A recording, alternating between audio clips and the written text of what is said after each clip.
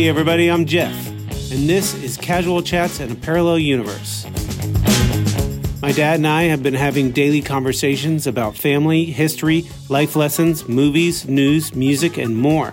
Now we are sharing these chats with you. So welcome to our podcast, and we hope you enjoy.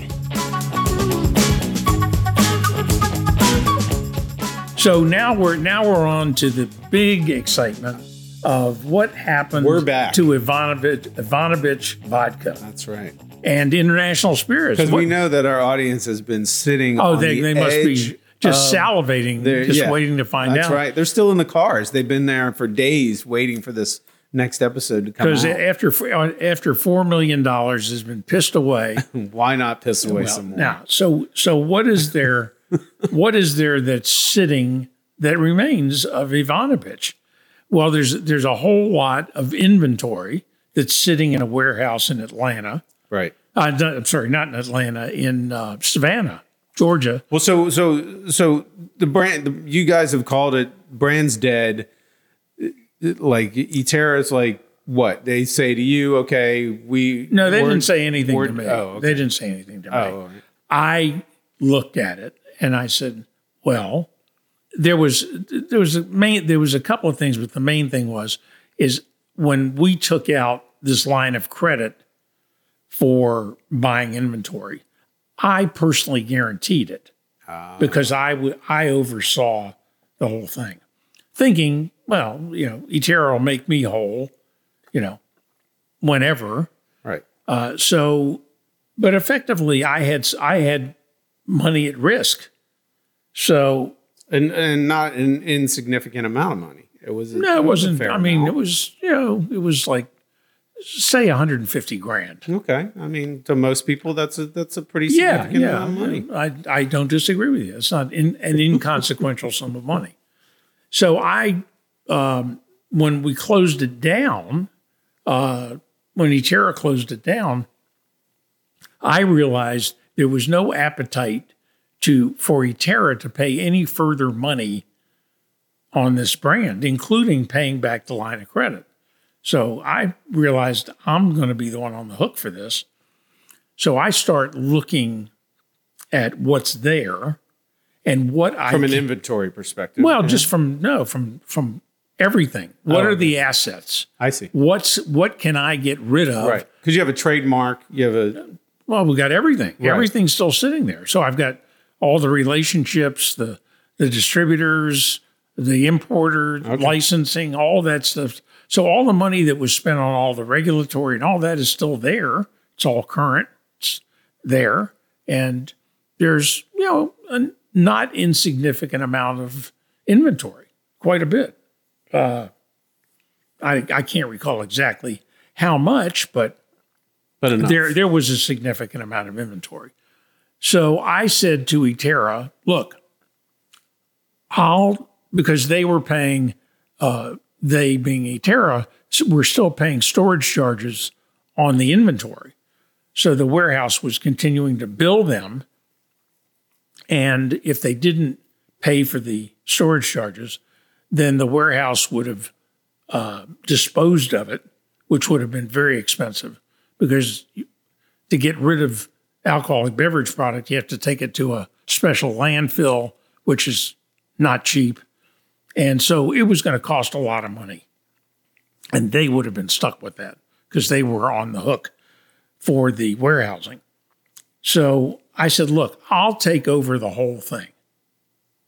I'll take the responsibility for the inventory. I'll take the responsibility for everything, but I want 100% of the stock. So you sell me the business for basically me. I'll take over all the fiscal responsibility for everything associated with the business. So they said, okay, all we want to do is get out of this, say goodbye. And so I took it over. So they just handed you the keys to the business? Well, I mean, but you were on the hook for the I was on the hook for the line of credit, so I was paying for the warehousing and all the other ongoing expenses. So other than the debts, but they weren't like we need anything else on top of that. No, they were just happy. They just wanted to stop the bleeding. Right. So I took it over. They're over it. Okay. So I cut a deal with Tony. I said, look, if you help me get rid of this inventory, I'll split, once I get my money back, anything we make over what I've got at risk, I'll split with you 50-50. So he said, that's fine. He said, that's great. We'll do it.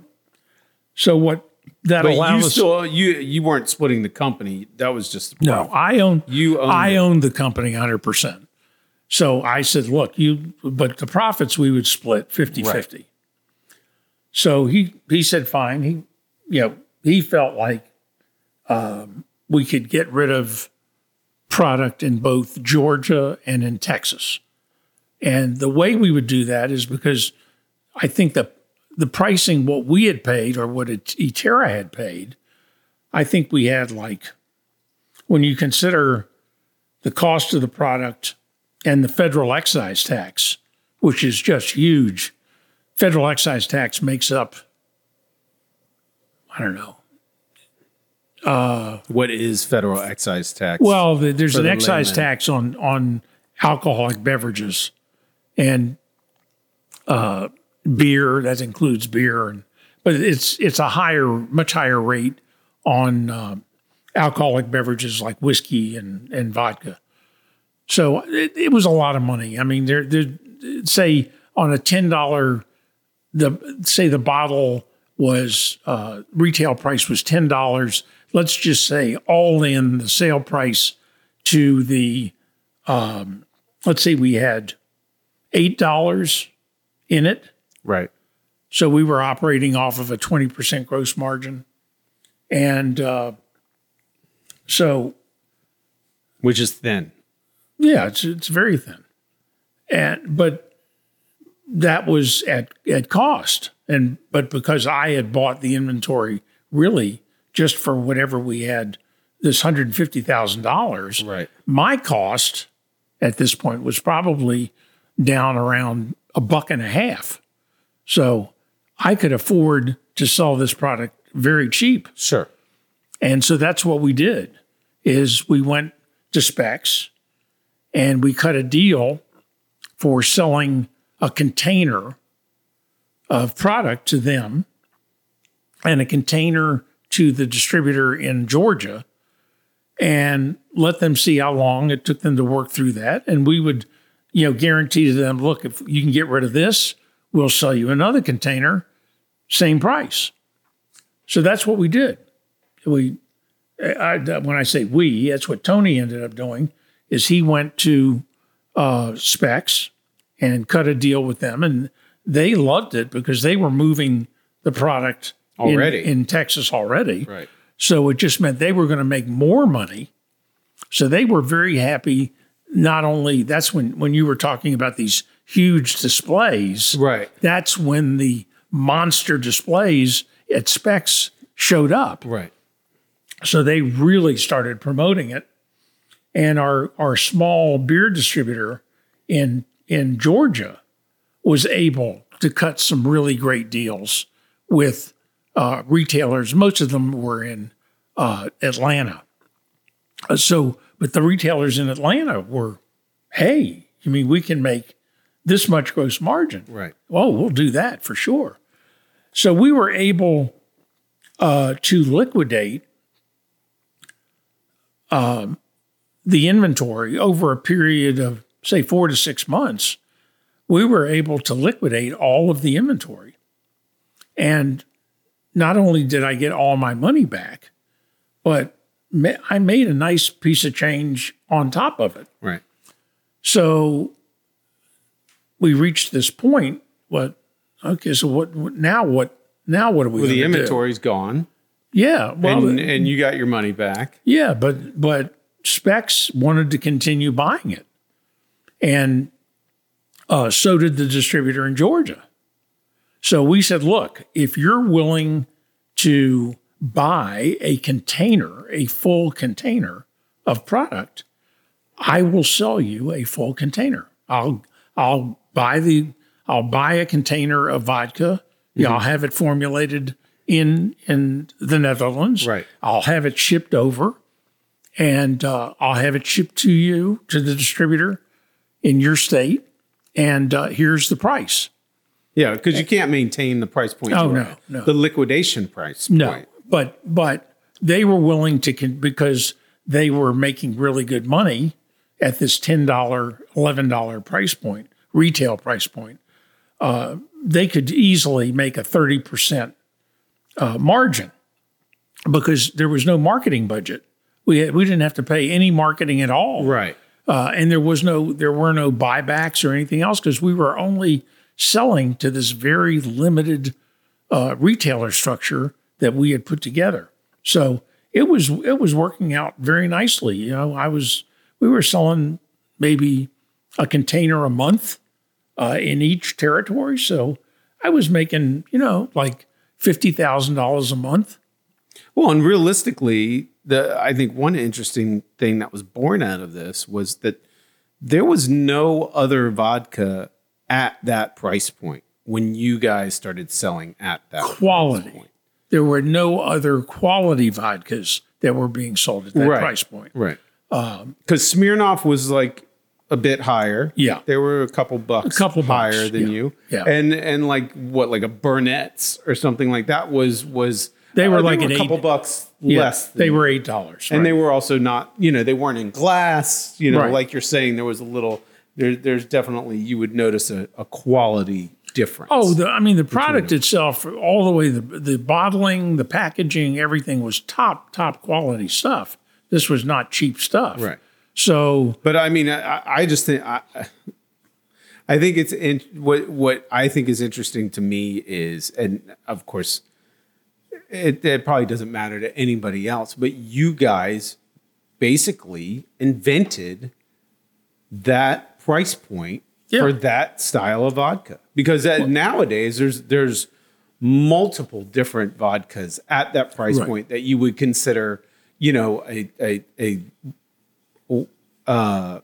a upper middle class, I think is what the best way to maybe kind of envision it, an upper middle class type. Well, vodka. we were like a Kettle One wannabe, right? If you call that upper class, well, and that you were was more middle, but you're like middle upper. Yeah, we were punching far above our weight class, because we were selling what effectively is a top shelf vodka for a bottom shelf price, right?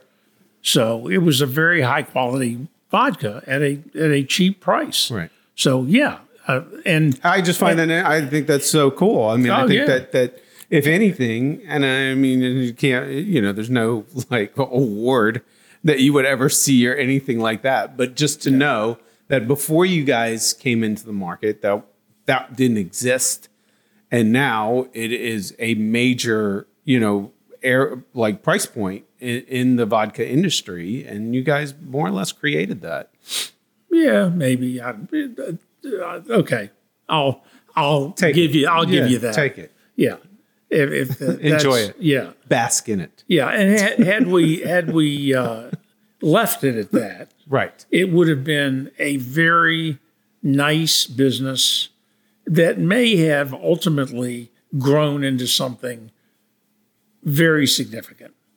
But unfortunately, that didn't happen because I made a miscalculation. Well, I made a strategic error, blunder in thinking that Tony, that we could take the business and move it to the next level, which was expanding it into other jurisdictions, other states. Right. And initially, my requirement is I was only willing to sell containers of vodka. So I didn't want to go on the hook for any inventory at all. So Tony was able to, we had got the distributor in South Carolina to agree to buy containers of the product. So we had Georgia, Texas, We were still in Florida, but not really much. Right. And South Carolina. So that's where we were. And, if we would have just left it that, look, you give us an order for a container, we'll have it made, shipped over, and you sell it. And you just pay us, up front. We're not, there's no special deal here. You're buying a product at a set price. We have a deal with our bottler at a set price. So I know immediately you buy the container. Here's what I make. I don't have any expenses. Right. Period. Full stop. It's a very simple business. And if we would have stuck to that, I think we would have done extremely well and probably would still be in business. Or sold out to whatever. But company. Irrespective, made a nice it chunk would of have been a change success. Yeah. It would have been a success. But I changed the structure, the strategy. I agreed to inventory product. And that was the big mistake. Why did you, so what prompted you to? We thought we could take it national. We thought the brand had enough legs with Texas, Georgia, South Carolina, with the contacts we had. We felt we could leverage those contacts but we would need inventory because, starting a new state, they're not just going to buy an entire container to start. They'll give us an order, and test it and see if it works. So we decided, I think we were going to go for an additional, 5 or 6 states, and that was going to require a certain amount of inventory, and which we funded. And that's when things really, as our listeners might imagine, once you start going down that trail, what I call the inventory trail, you just basically you lose your way. You get all caught up in the romance of the thing, and you're not, and I wasn't paying attention because I had some other things that were going on, personal, other investments that I was looking at. And I was really relying on Tony. And, Tony, the way I think I describe it is he didn't have any respect for capital because he had no money invested in the business. He was making 50%, but I was funding everything. So if the thing ended up, cratering, he'd lose his paycheck, but he wouldn't lose any money. Right. So the funding just started getting bigger, we were starting to get a foothold in these new states, but now we're starting to get into the pay for play, with the retailers, and we're starting to hire people, salespeople, and some other people that were traveling around the country, with all these states we were starting to open up in.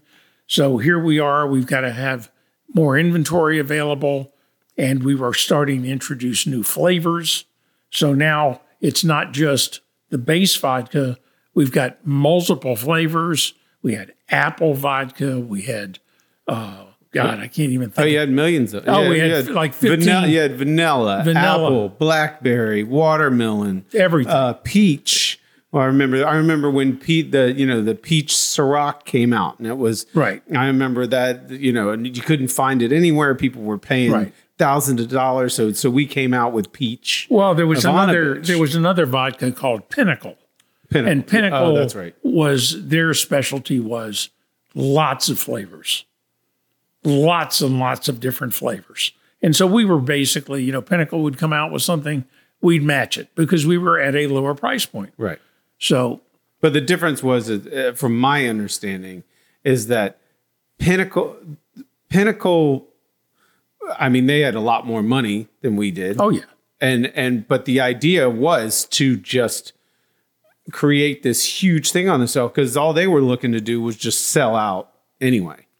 That they were dumping all kinds of money into it to create this look of a large brand, and ultimately to sell it to Pinnacle was run company by a very savvy. The guy who did Van Gogh, right? Wasn't it the same gentleman that did Van Gogh did? I thought that's what it was. Van Gogh was owned by somebody else. Into the weeds. But anyhow, Pinnacle was owned. No, these people were very savvy, and they were very savvy from an inventory perspective, whereas I wasn't. What was happening was, because we were trying to come out with all these flavors, when I was ordering a new flavor from our bottler, I had to order a minimum quantity. Right. They were, and that was multiple containers. I might have to order, 4 or 6 containers, because, as you will recall, not only was there a 750 ml size, there was a 1.5 liter size. Right. So you had 2 different sizes that you had to stock. Then there were the 375s. the miniature, it was mainly the 750 and the 1.5, the half pints. Yeah.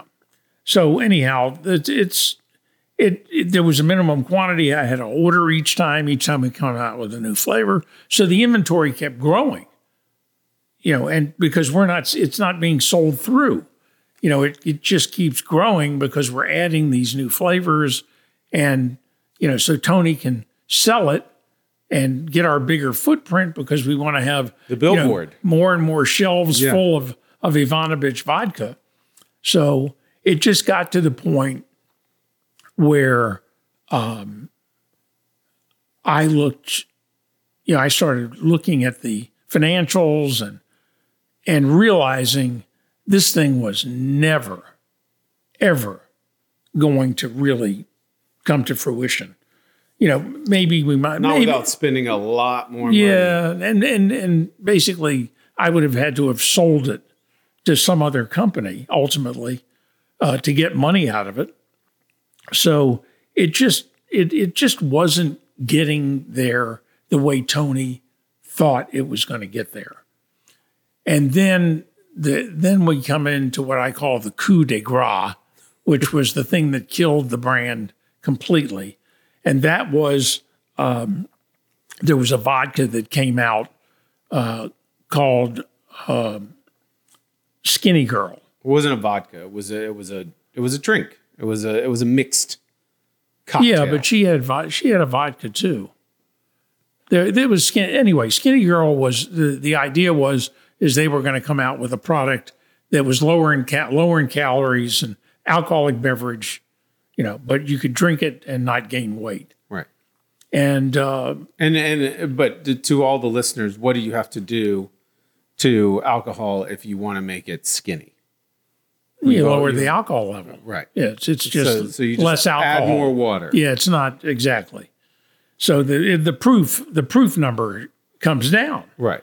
But the problem is that in order to take advantage of that, of her success, and for us to try to duplicate that success, we would have to create this new product called IVANABITCH Skinny. And so we started getting on the bandwagon for IVANABITCH Skinny, which means what? Inventory. Right. Inventory. And so we come up with this brand new product. Oh, God. I just think about it. It's just a nightmare. But taking it back a little bit, I mean, so not IVANABITCH Skinny, but Skinny Girl comes out, and so Tony, being the sort of creative that he is like, or seeing that it's doing well, is like, hey, maybe we could do something like that, and so you guys started coming up with this idea. And you took that to your distributors, who then told you this is a fantastic idea. We could really sell it. Well, they thought they could sell it, but it again. So it wasn't. I'm just saying this because this is one part where I feel like you guys were guided down a path that wasn't really that. I don't know because I felt like you guys were really duped by the distributors to be like we could really make this happen, and that's why you invested in so much inventory.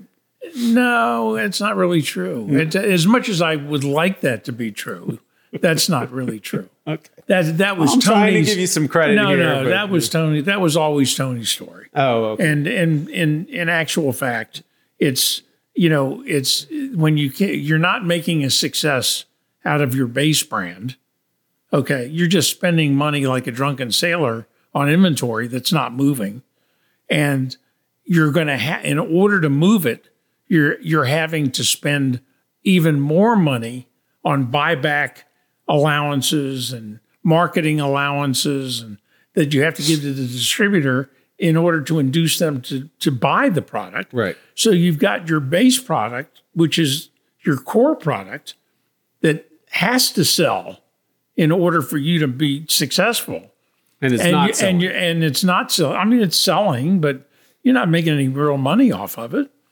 And now Tony's on to the next thing. Oh, let's not worry about that. We're going to make millions off of IVANABITCH Skinny. So it was just really one mistake. Which actually was a good product, because Skinny Girl tasted like garbage.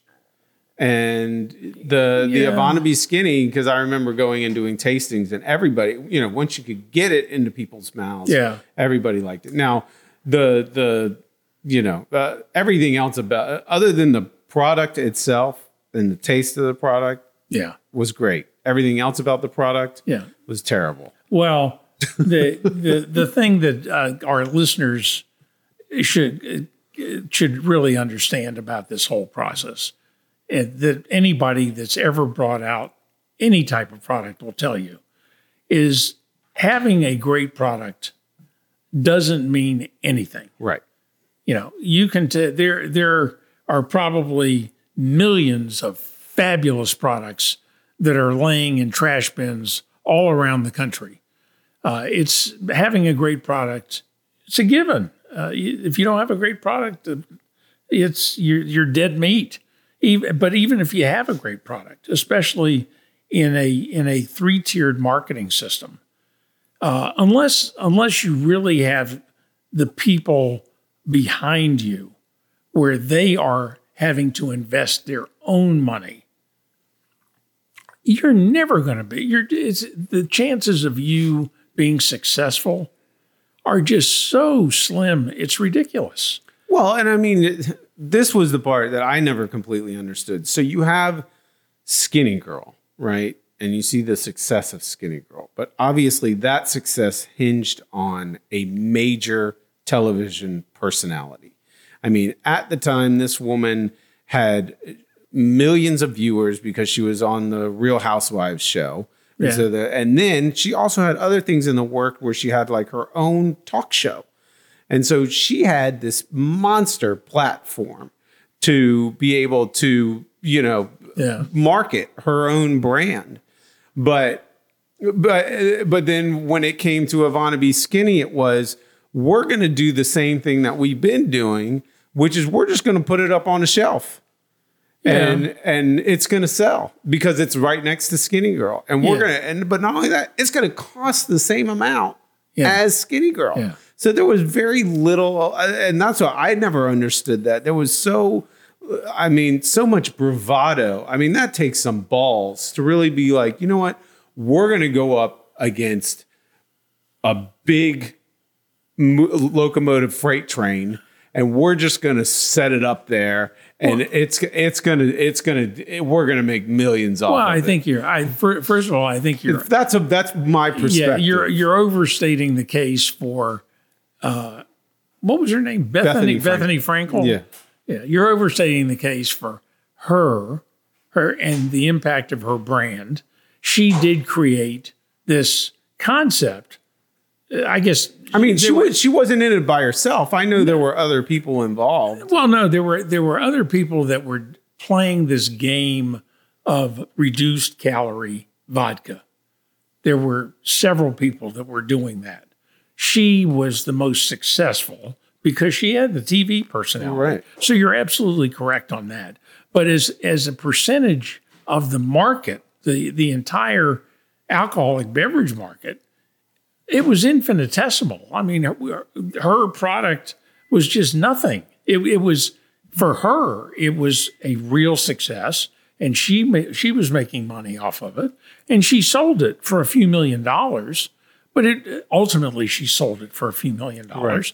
But like I say, in the grand scheme of things, it was nothing. It was like a drop in the bucket. And what we were doing was the wannabe idea. We want to be like IVANABITCH, like Skinny Girl. Right. And we're going to come to product with this market. I mean, come to market with this product that was going to do what you just said, is basically we were going to do similar to what we did with IVANABITCH. Right. And come out with this cheap product, but high quality. And it didn't work. It didn't work for the big reason it didn't work, and this is where things get complicated. The alcoholic beverage, or the alcohol in IVANABITCH Skinny, was wine based. Right. And the Skinny Girl was a true vodka. Or not a vodka. It was a ethanol based product. Yeah. And our product was not. Our product was wine based. Right. You still got the same amount of alcohol, but the benefit for us was we paid less money in excise taxes, and it allowed us to offer it at a cheaper price. But the unfortunate part is nobody could figure out where it was supposed to go in the retail store, because since it was a wine-based spirit, not an ethanol-based spirit, nobody could figure out where it went. Right. And so we had a deal with Walgreens, yeah. But without going into a whole lot of stuff, it was a monster fail. Yeah. It just died completely. We had huge amounts of inventory because we had been assured of the super success of this product. But we had no commitments from anybody. Just everybody telling us, oh, this thing's going to sell like hotcakes. You need to have plenty of inventory available because it's going to sell out. Right. And of course, what did I do? I bought, and this is my money that's going to pay for this inventory. Which, if Steve Kogler could have seen what Steve Kogler was doing, would have told him, "You're a fucking idiot. Why you never do that?" Well, I had been, I drank the Kool-Aid that the distributors were, oh, this is going to fly off the shelves, but meanwhile, we had no commitments for anything other than, an initial order, from these people. So basically, we loaded up. Yeah. So at the end of the day, we ended up with huge amounts of IVANABITCH inventory, huge amounts of IVANABITCH Skinny inventory, and a business that was just not making any money. Between the salespeople, the marketing budgets, and we were losing every product we sold. We were losing money on because we were just trying to get rid of it. And finally, I just said, I've had enough. We're going to shut it down. I said, we're going to fire. I fired everybody. Including me. Fired you. Yep. Fired all the marketing people. Fired Tony. I was actually first to go. Fired Tony. and basically, ultimately, I ended up selling out the brand to our distributor in Texas. He was, it was a decent deal for him. It was a smart deal for him because he was selling. But you're skipping over there was one last ditch effort. Oh, God. Oh, yeah. What was that? Oh, it was big time, too. Oh, the tobacco. The tobacco-flavored vodka. Oh, yeah. Oh, I don't even want to talk about it. No, we got it because there was one last ditch effort. And it just goes to show how my brain had atrophied at that point. Because even though I had inventory of IVANABITCH vodka and inventory of IVANABITCH skinny vodka. Hey, look, I mean, if you're going to burn it down, yeah, you might as well. This was Tony's grand idea. This was the gasoline that you poured all over everything. He came up with this idea of a tobacco-flavored vodka. Right. And honestly, I can't even recall, because when he pitched it to me, I said, all I can conjure up in my mind is a tobacco-flavored vodka is going to taste like a cigarette, like an ashtray. Yeah, that's horrible. Well, it's funny because that's all that conjured up in pretty much everybody's mind. Yeah, but he said, Tony's. "Oh no!" He said, "Just think of cigars. Think of a cigar bar and this fabulous smell in a cigar bar of cigars. You know, like a Cuban cigar, right? Sitting in a it's just that rich feeling of sitting back, kicking back in your leather chair, and tasting this vodka that has that delicious cigar flavor to it." Yeah. Well, I mean, his pitch to me was, I remember the selling pitch. The idea was that how many smokers are there in the world? Yeah. Or whatever. So instead of going outside to have a cigarette, right, you could just take a shot of tobacco flavored vodka. Yeah. What an amazing pitch. But that then goes back to the fact of, so then your vodka tastes like cigarettes?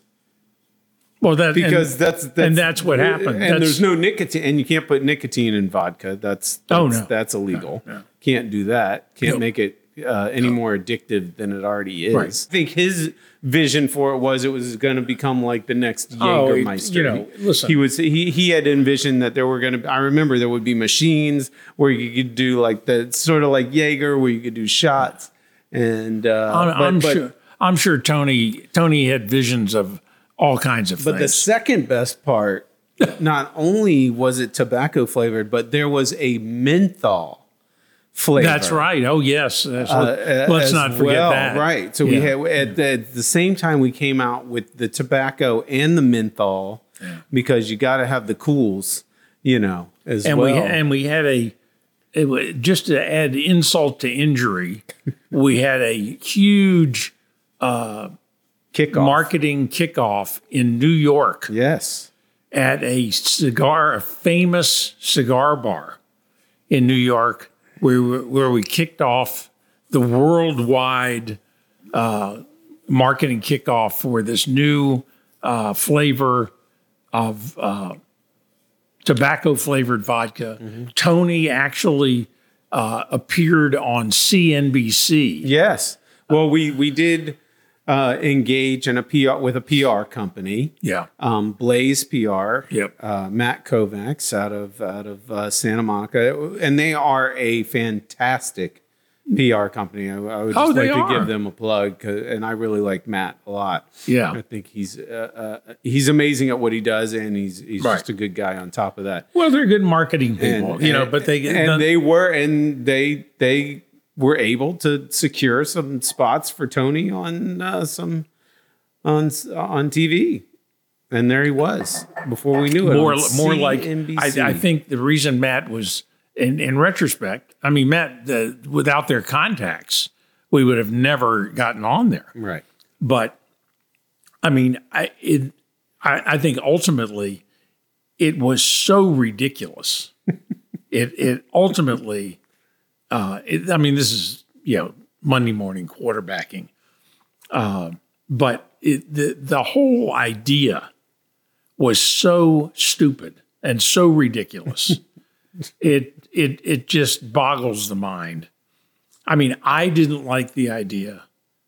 Pete, our operating officer, didn't like the idea. Nobody liked the idea. The only person that liked the idea was Tony. And he was convinced. He really liked the idea. No, he did. He thought this was just brilliant.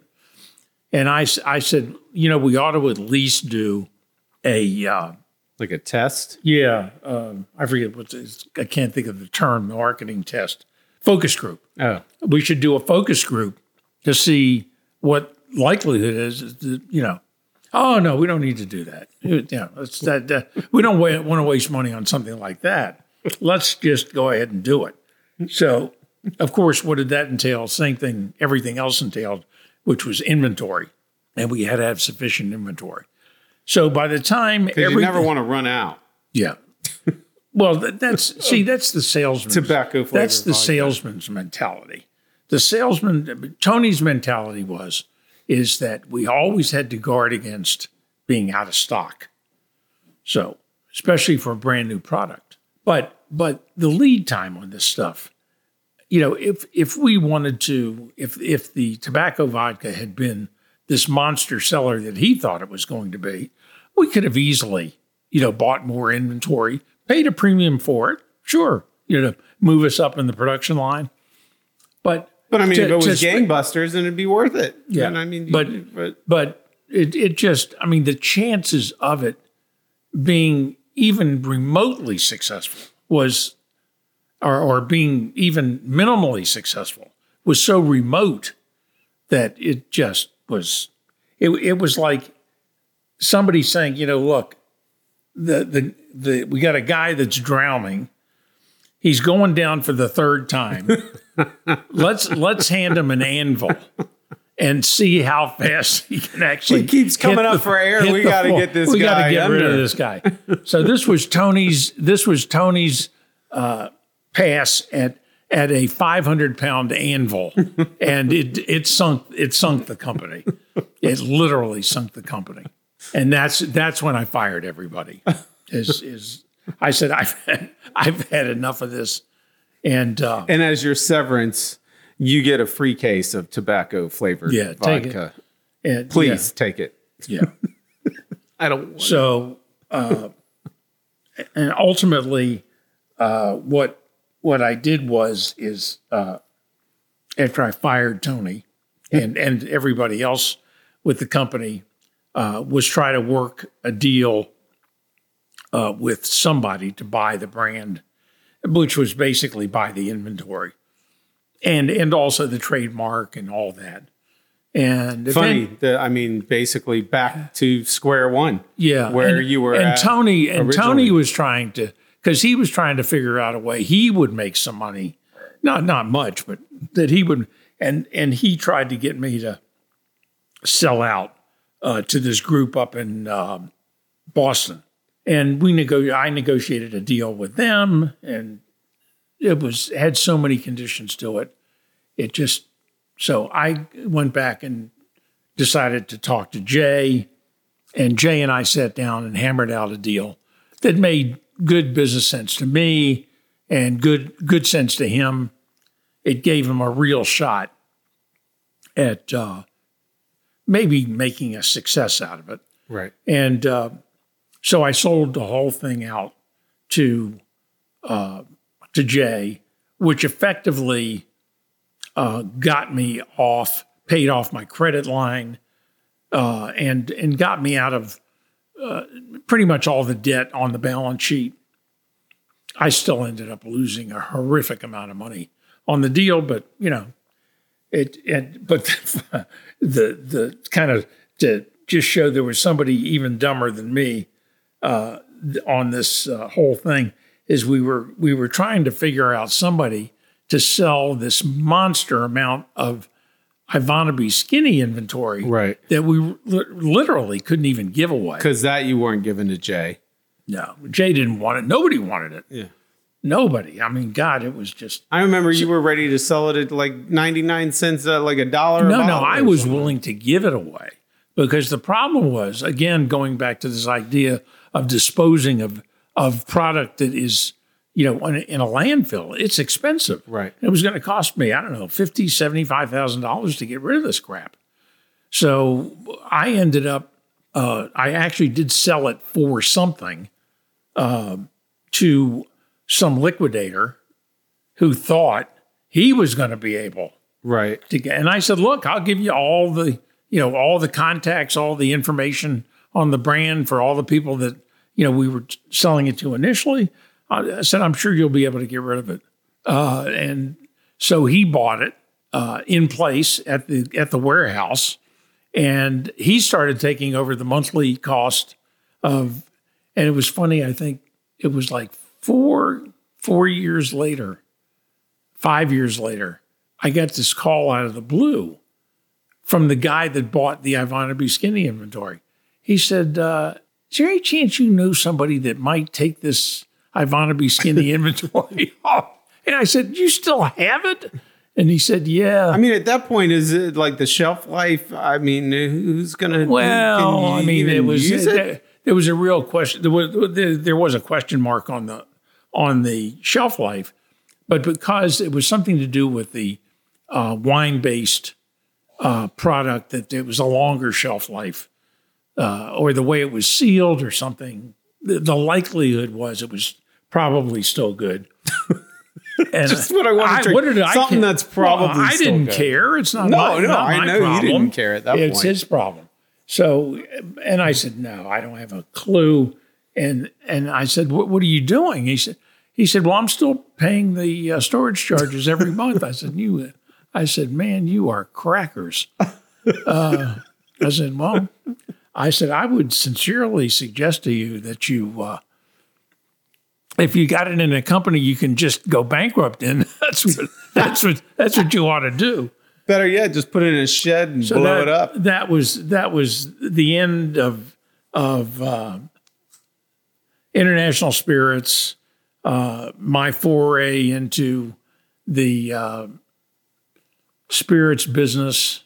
Again, I ended up with a huge amount of experience, but I paid dearly. What a wild ride, experience. though, right? And as far as having fun, man, there were some incredible times.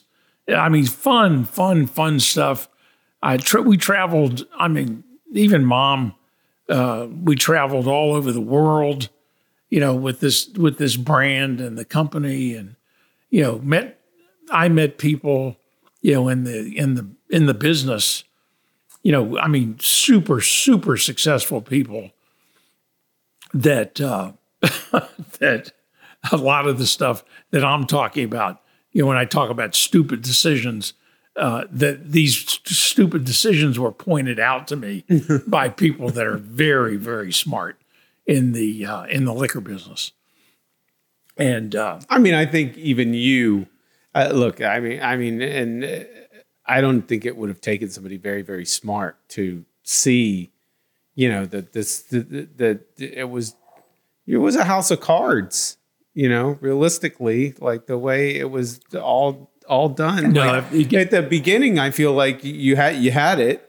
Oh, and then it just we had it cold. If we would have just left it the way it was, where they were buying containers and we were selling containers, we could have easily made $1 million a year without question. Right. And probably maybe would have built the thing up over a period of years, sold it for millions of dollars, and done very well. Right. But because of Tony's grandiose ideas and my inability to say no, it turned out to be really a bad, a very poor.